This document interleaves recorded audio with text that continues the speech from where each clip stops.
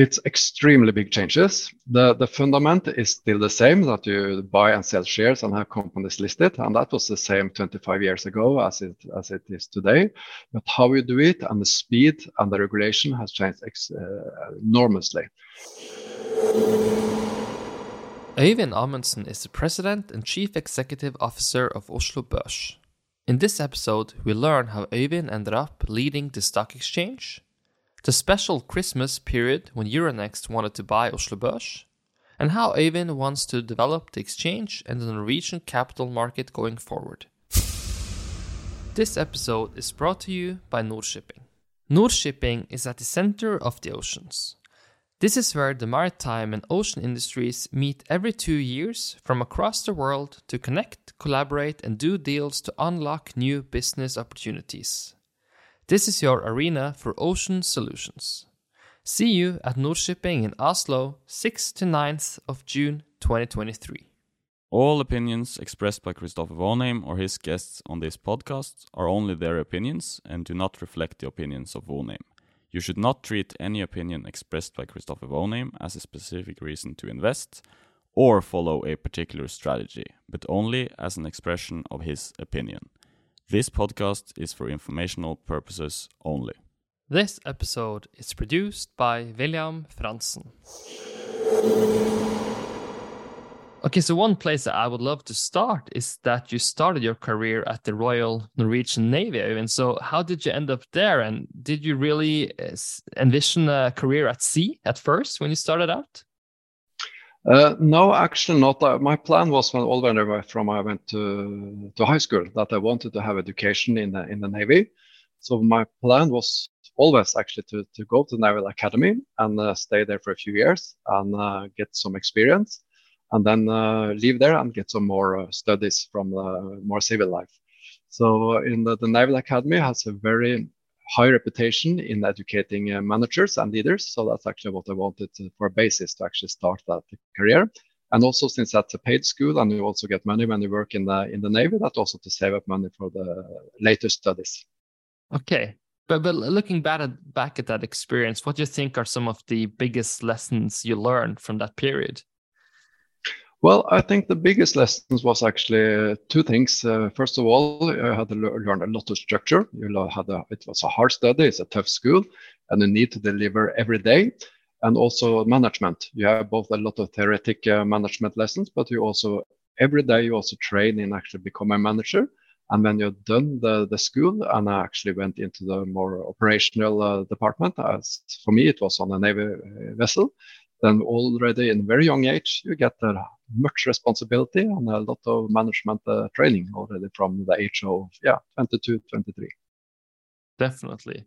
But after that, you ended up pursuing law. Was that also a clear plan, or could it have been something else in a different life? It could have been actually one or two. I was considering either go to law school at university or studying economics. So why I ended up in law and not economics in the beginning, that was more coincidence, more to say. So, but after that, I also had some financial education after that as well. Okay. So how was your first encounter with Oslo Børs or Oslo Stock Exchange? What led you into that? Well, the reason actually was when I went to law school, I actually specialized within maritime law since I had the background from the Navy. So, but when I was a very young associate in Wikborg Rein law firm, one of the largest law firm in Oslo, at that time it was one of the local broker firms called Noka Securities that went bankrupt, and another associate and myself was actually put on that case, and we worked for that for several years, and then actually more automatically have changed from actually shipping law until securities law, and then the path actually was taken from me. I love that area and have worked with stock exchange and securities ever since in different forms. I heard you give a presentation where you said that some of the first things you learned at the stock exchange was that trading is easy, but settlement is the hard thing. Can you expand on that and what you really mean by that? Well, yes, I can do that because trading, it's quite generic, and it's actually only to find a buyer and seller within the trading system. and then you find the price match, and everything is done because in respect to trading. But then you come to all the clearing part and settlement part, and you have it have to be settled through the Norwegian Central Bank, and it's actually to be met the seller and buyer. They have to meet all the obligations. So that's more technical and more structured part of it. So it's more complicated actually to do the settlement than to do the trading. And the trading can take place in milliseconds, maybe 2 microseconds, but the settlements at 2 days procedure to actually get the shares and also get the money for the shares, and also do the security in between with the clearing sites that you are secure that will have your shares on. If you just look at stock exchange in general, it's a very simple question, but I guess many people are not so sure. So what is the business model of a stock exchange? Where does it earn its money? And is it different from exchange to exchange, or are all pretty much the same? Well, the bases are pretty much the same, but then every stock exchange have a little bit different business models. At least many of them have that. But the basic for most stock exchanges is that there are 2 business areas. It's the listing side, where you actually have the companies listing, and they pay an admission fee and also pay an annual fee to have the stock listed on the stock exchange. And then you have what we call the secondary market, which is the trading side. And that's actually the investors trading the shares that also have to pay a fee to the stock exchange. In addition, you also have the market data with all the indices and things like that. You also pay for that. Also is a revenue stream for the stock exchanges. How has that changed the development over the years? Because you started, you have a lot of experience now running or working and now running a stock exchange. Has something fundamental changed over the last 10, 20 years, or is it more of the same development as it always has been? It's extremely big changes. The fundament is still the same, that you buy and sell shares and have companies listed, and that was the same 25 years ago as it is today. But how you do it and the speed and the regulation has changed enormously. When I joined the stock exchange about 23 years ago, we just went from being a governmental owned stock exchange to be privatized and had private owners. We had up to 830 owners at the most. And then it changed a lot also on the regulation side, that from quite a little local regulation, we didn't even have listing rules when I started on the stock exchange, to now a lot of EU directives and regulation that controls all the securities and stock exchanges in Europe. And that has been a very big changes. And we have also gone from being more like a regulator back 23 years ago to now be a more commercial stock exchange that actually is there to actually be digitalized trading venues for the customers, instead of being to the right hand for the regulators in Norway, for Norwegian FSA. So much more of the regulation has gone from the stock exchange to the governmental side, to the public authorities, and we are more here actually to take care of our customers and give them the best products and the best prices that we can offer for our customers at the stock exchange. Interesting. So how can we describe Norway as a capital market today? Because obviously we have some very, very strong sectors that we rank number 1 in the world, probably. So how would you describe sort of the uniqueness of the Norwegian capital market and our strong suits? The Norwegian capital market is not that big because we're a small country, but still we're very international.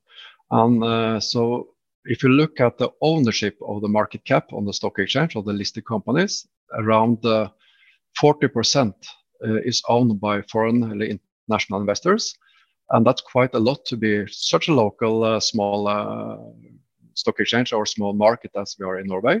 And up to more than 70% of the daily trading is done from abroad, from international investors. So we are very international and got a very good footprint all over the world, not only in Europe, but actually globally. And especially in, as you said, what we call our traditional or our strong sectors. And that is mainly the energy, especially oil and gas business. That's, of course, strong in Norway. But also the shipping side, the shipping business. We are the largest shipping stock exchange in the world. It used to be the New York Stock Exchange. But when it comes to number of listed companies, we are now past New York Stock Exchange with a good high number. So we are by far the biggest stock exchange in the world when it comes to shipping in respect of the number of listed companies. And also, we are without competition, the biggest stock exchange in the world when it comes to seafood companies.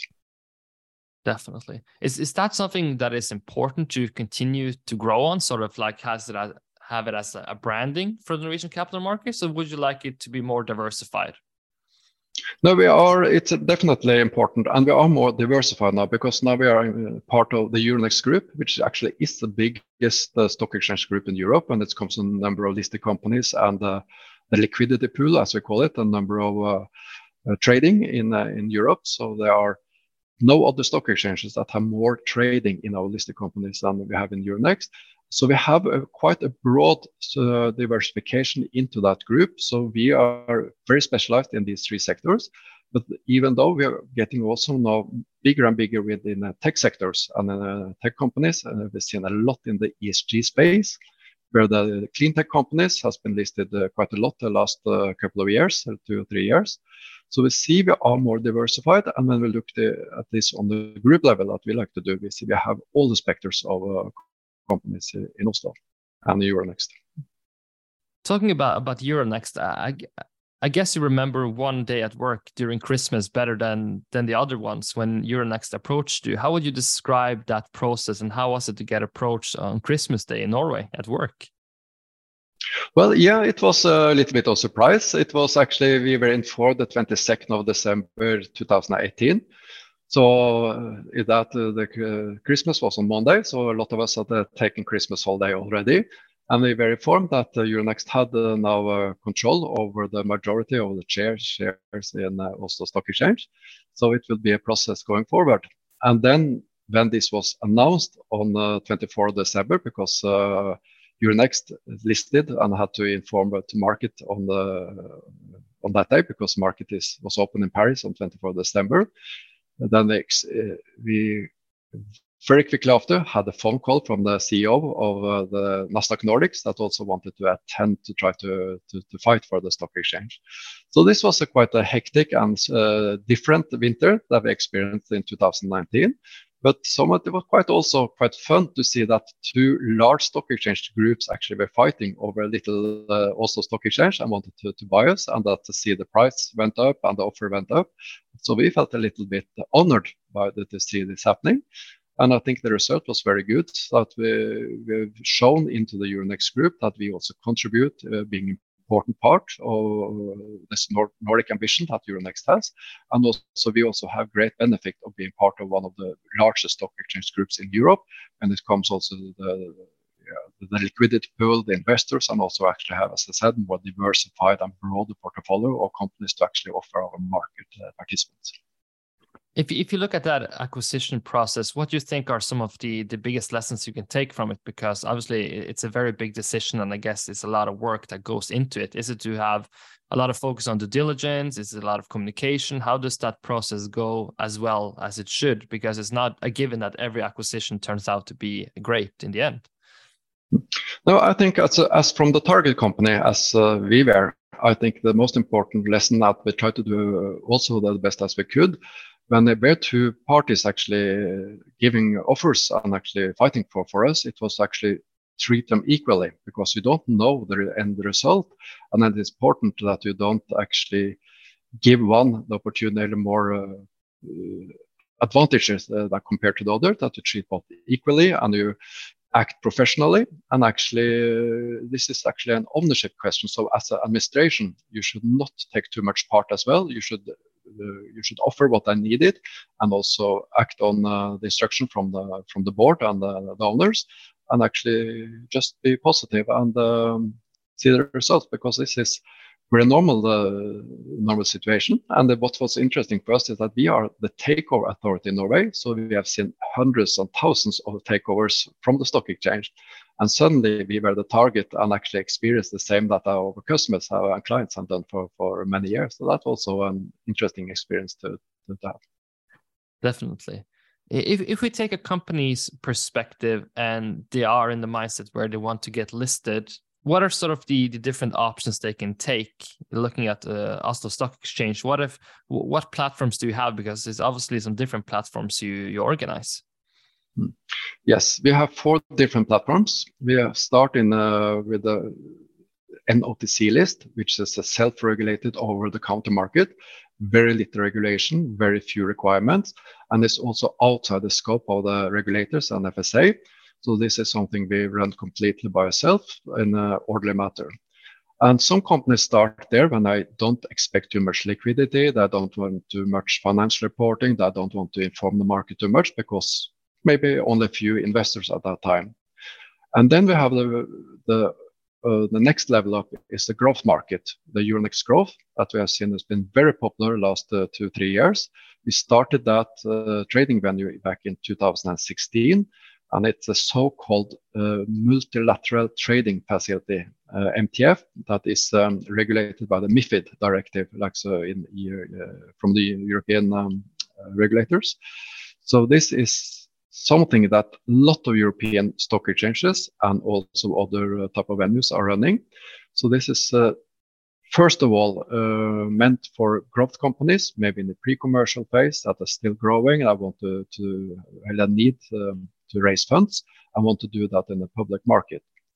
So that's for smaller and new companies. And then when they are getting more suitable for the main board, they can apply for an uplifting to the main board. And some companies go directly to the main board, which is what we call a full stock exchange or a regulated market in the terms of the regulation. And where you have more strict requirements to be listed, where you need a full prospectus, you need more shareholders, a more larger size of the company, and you also need 3 years financial history to be listed there.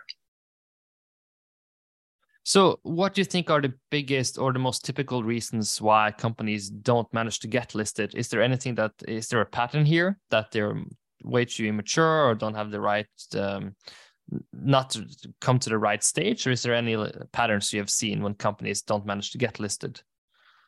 Well, it can be several things actually, but it can be that the market does not believe in the story.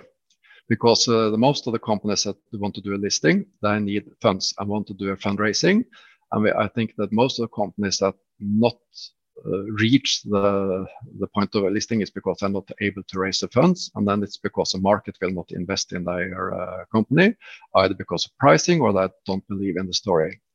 And some companies get feedback also from us that they should change some of the, appearance. Maybe that's we don't believe in the board is sufficient to be a board for listed companies.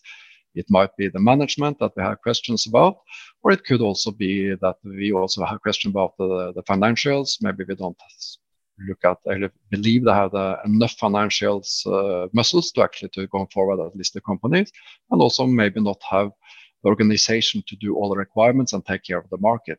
So it can also be that, but normally then they will have that feedback quite early in the process. And we also, in most of the cases, we see that then they turn around quite quickly and put in place either a new board, new management, or new internal procedures to actually handle that.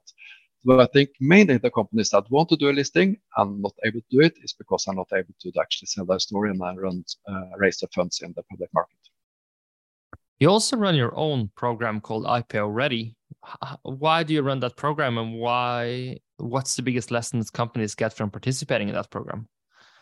Well, I think that's something we started last year, and it was quite a big success. So we'll do it this year as well. And that's something that we have learned for many years, both in Oslo and the rest of Euronext, that we see that companies that apply for listing, they are not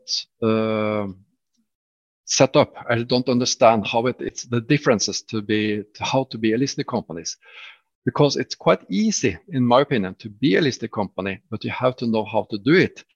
So we're actually setting up the IPO readiness to actually smoothen the process, both in respect of admission, what you have to prepare, what you have to do, but not at least how it is to be a listed company after you have actually been admitted for trading. How we're going to treat your market, how we're going to treat the stock exchange, how we're going to act towards the regulators. in the respect of financial reporting, with ad hoc reporting, inside information, and everything you need to know. Because it's not like brain surgery to actually handle this, but you know how to do it. So we have set up the course actually to prepare the companies, both for the listing process and also to live as a listed company. And then, so we believe through this course that we do both together with our colleagues in Euronext, but also together with the local advisors in Norway, that the company are much better prepared to actually to handle all the obligations you will have after you have been listed. Do you choose the companies, or can anyone just sign up to get invited to the course, or how does that run? No, everybody can apply, but we choose the companies. So we will look into it, and if we believe this is a company that maybe should wait 1 or 2 years or more before they should go for this course, because it should be a little bit near in time actually when they are going this course, and actually when I can apply and be ready to apply for admission to trading.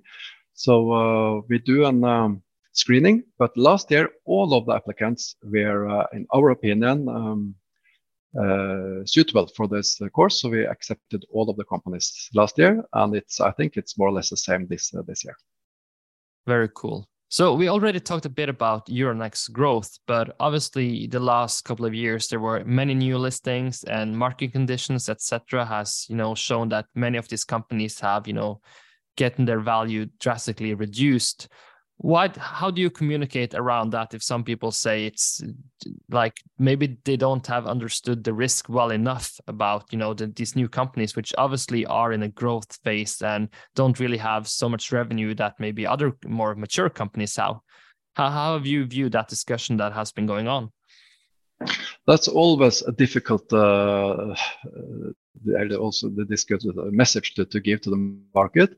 So we try our best, and always, like when we have interviews or in the media, and just like when we are talking now, to talk a little bit about it and try to give the message. And it's always a risk to go into kind of financials and also into the securities market. And you have the old saying that it's risk reward. The bigger reward, the risk is also the same or higher.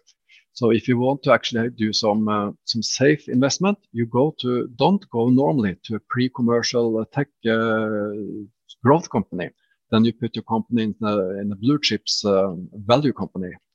And so you have to know that it's no free ride. If you want to have a big reward, you also have to take a higher risk. And that's also something we try to communicate. I normally said, try to set up a portfolio that is diversified.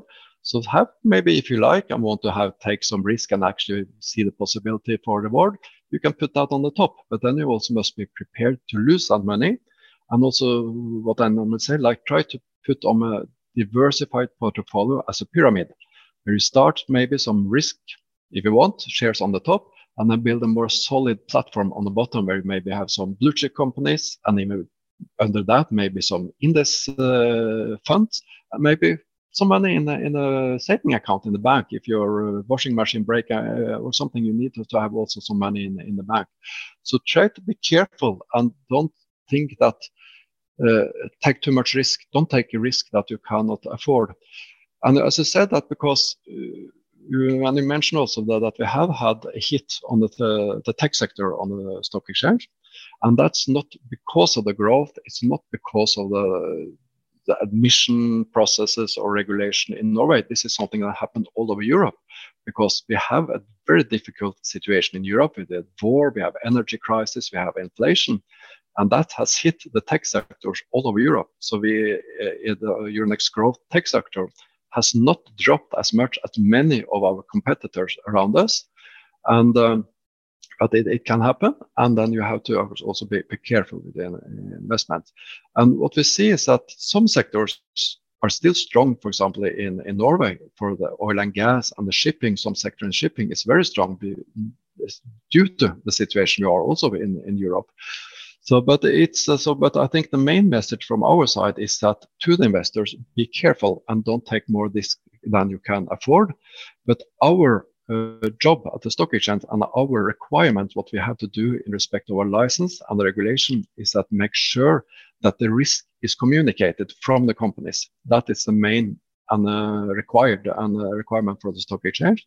So we are following up closely the companies to make sure they, both in financial information that is handled by the FSA, but also everything continuous obligation for the companies are communicated to the market, so the investors can have the grounds and all the information needed to do their investment decisions.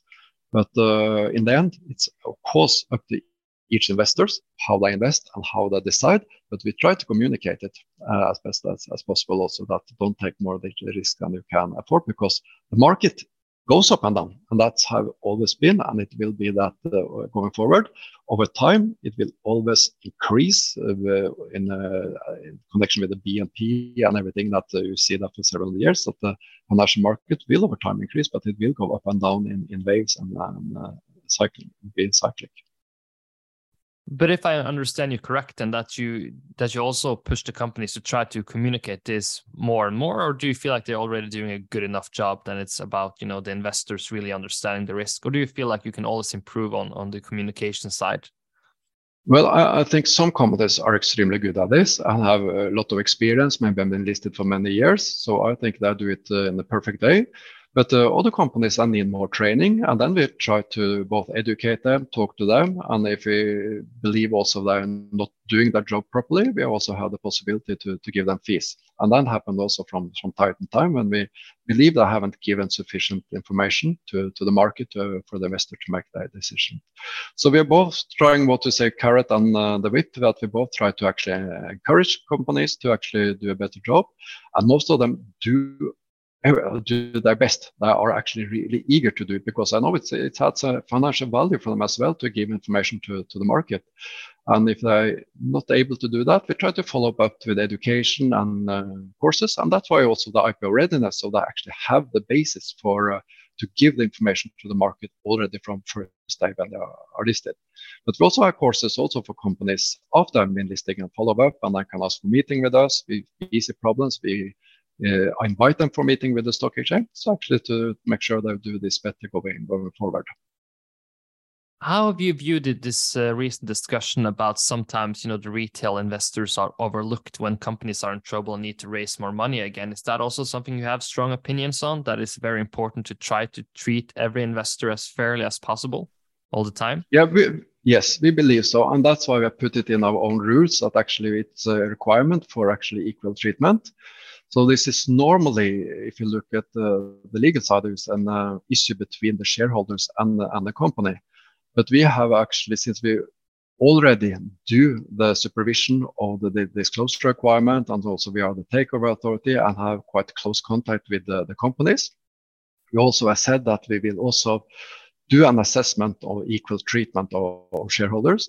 And if we see some material breaches, then we will actually react. But normally we will say that this is an issue between the board / shareholders and the company. Switching gears a bit, talking about leadership and so on. But first question was, when you got the chance to join as the CEO of Oslo Stock Exchange, how easy was it for you to say yes? Very easy. No, that was very easy. I really wanted that position, so that was definitely easy to say yes. So, but what I didn't expect or didn't see coming, I knew that we were starting with a big integration project, because we just become part of Euronext. So I knew it would be a really hectic year. I'm looking forward to that, because a big project is something we like to work with, and I think we're quite good at it, both in Oslo and also in Euronext, very professional in doing this big integration project. But what we didn't foresee, either from Oslo side or the international side in the group, was that we, just after I have taken over or started the project, that we had to send everybody home because of the COVID situation. And when also we had COVID and a big project on top, another thing that we didn't expect in that situation was that we were going to have the most active listing period ever on the Oslo Stock Exchange. So it was like a Kinder egg with three things at the same time. We had the big migration project, we had the COVID, and then we had an extremely high number of listing applications to handle at the same time. So it was quite a hectic 2 first years when I joined as the CEO at Oslo Børs. But how was it to run those projects remotely then? How difficult is that when you have different time zones, maybe different culture, etc.? Well, I think that was doing very well. It's of course something that you have to learn from both sides. Actually, that there are different culture, things mean different things when you say a thing, things like that. But that was quite interesting to learn about different culture, and it's not only a French culture and Norwegian culture, because we are not like we're saying we're not the French group, we're not the Amsterdam in the Dutch group, even if the company is incorporated in Holland. We are an international group from Italy, Portugal, Dublin, Paris, Amsterdam, Brussels, Oslo, and Copenhagen, and so on. And that's really interesting to learn and how to actually to be a little bit diplomatic and learn about the culture and how to actually work as efficient as you can. And actually, I think that the more different cultures and more geographical areas we cover, it becomes more and more easy to actually handle this, because people are now so into that we are a multinational group and has to work in the matrix model efficient as possible. And that's also one of the beauties with this group. So when we attract younger talents now to work with us, we see that one of the reasons I want to work with in the Euronext and Oslo Børs is the possibility to work with a lot of different culture, a lot of different geographical areas, and have colleagues and friends all over Europe. So that's actually been a very interesting part of it to learn about. Very interesting. If you look at which type of people you want to hire to work for you, are there any specific talents that you hope to be more attractive to and try to bring into the Euronext system? No, I think we are very concerned about being diversified. So here, everyone who has a talent and have the competence we need, I'm very much welcome to work with us. So no limitations there. But also, if you look at the product roadmap, I think you said that you want to roll out more ETFs right now. What are some of the most exciting projects you see not right now on the roadmap ahead? Well, we actually, yes, ETFs is one part of it, and also the derivatives market that we work a lot with these days in Norway, because traditionally the derivatives market in Norway has been quite small compared to our equity market and the bond market. And we have not been able to actually grow that market as a standalone small stock exchange in Oslo. So that is something we prioritize now to actually try with being part of Euronext, which is quite big, is very big in the derivatives market, to actually see that we can use the synergies and benefits from being part of this group to also grow the derivatives market. And the ETP products is of course part of this. So that's a prioritization, and also one thing we work with quite strongly these days is also actually to integrate fully the Italian stock exchange group into the system. And by acquiring the Italian stock exchange, Milan Stock Exchange Group, we also have got our own clearinghouse that we are setting up now for derivatives in Norway and for the equities for the rest of the group. And also we have moved our data center to outside Milan in Bergamo and things like that. So we have done a lot of things, but just for locally for Oslo now, I think one of the most important things is the derivative market, and also that we're also working very hard, and it's very important for everyone these days, is the ESG perspective. So I think we were one of the first stock exchange group actually that took the ESG as a strategic point directly into our business strategy. And that's something we don't take for granted, and we actually have to follow the rules and requirements ourselves or the more advice, because as a listed company, we have to deliver also ESG, but we also try now as best as we can, because it's so important for the investors and then the listed companies that we have a good products and a good system for companies to deliver on both on reporting side and on the products on the ESG side. So that's something we work quite hard with, because I think that a market venue that don't have good product spectrum and procedures for ESG going forward will actually lose ground. Makes sense. Some personal questions to wrap up. What are your favorite activities to do to recharge your batteries? I know exercise is important to you. Well, yeah, I like to exercise, so I try to have time for that. I like to be outside, to go to the mountains, be skiing, go out running, cycling, and of course be with my family and just relax. And what do you typically read to stay up to date? Do you have any favorite sources you tend to go to? No, when I read as you say, stay up to date. If you mean for my work, it's very different. But we have a lot of e-regulation and requirements and everything that's happening in this space that I read. I also read some financial books and actually some on, especially maybe in the corporate segment, especially for me because I'm interested in that part for many years. But but nothing special. But it's a lot of reading, but a lot coming from, I say, from Brussels with the EU space. That's a lot of happening these days. Either it's on the market data side or on the kind of regulation that we have to be updated up to speed on. I can imagine. But given you touched upon some financial books, do you have anyone in particular you can recommend to the audience that you find fascinating to read? Well, I'm not especially one favorite or not, but what we still think actually, if you want actually a book that is both like a novel, but also quite important, what we see is still important, is a book that is, well, it's 7, 8, 9 years old. It's what's called the Flash Boys. That's actually quite interesting because it's discuss actually the importance of actually the latency questions that you have to have up to speed trading system. You have to be close to actually the traders and their actually front system and things like that, and servers, and how this works. Because as you said, it has developed a lot the last 20 years when you was trading in the market, when you could pick up the phone, and you also had we go back to the beginning of the 90s, you had maybe 300 trades a day. Now we're talking 100,000 and more in the Oslo market. And it happens in microseconds or milliseconds. And then it's the latency question that where you put your servers, where your customers, the clients have their servers and everything. And that's quite interesting to see actually the fight for the speed, actually how important that is for the market.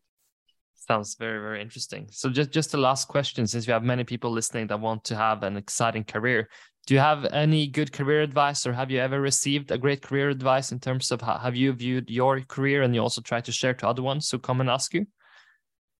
Well, I think what the advice I give, and I also think I think it's a good advice, is to follow your heart. Because if you do something that you're interested in, then you will be more passionate, you will work harder, and then your career will come more automatically. So choose a career way and do something you like to do, and then I think the success will come much easier than you do something that it's more expected of you and you think it's the right way to do, but you don't like it. That will never reach the top, I think. Perfect ending, Øyvind. Thank you so much for taking the time. It was a pleasure hosting you. Oh, thank you. Thank you for your time. It was nice to be here. If you like this episode and the content we produce, you need to check out our newsletter called the Frantzen and Vonheim Letter. You can find more information in the show notes. And also, if you want to see this episode, head over to my YouTube channel. Just type in Kristoffer Vonheim. See you next time.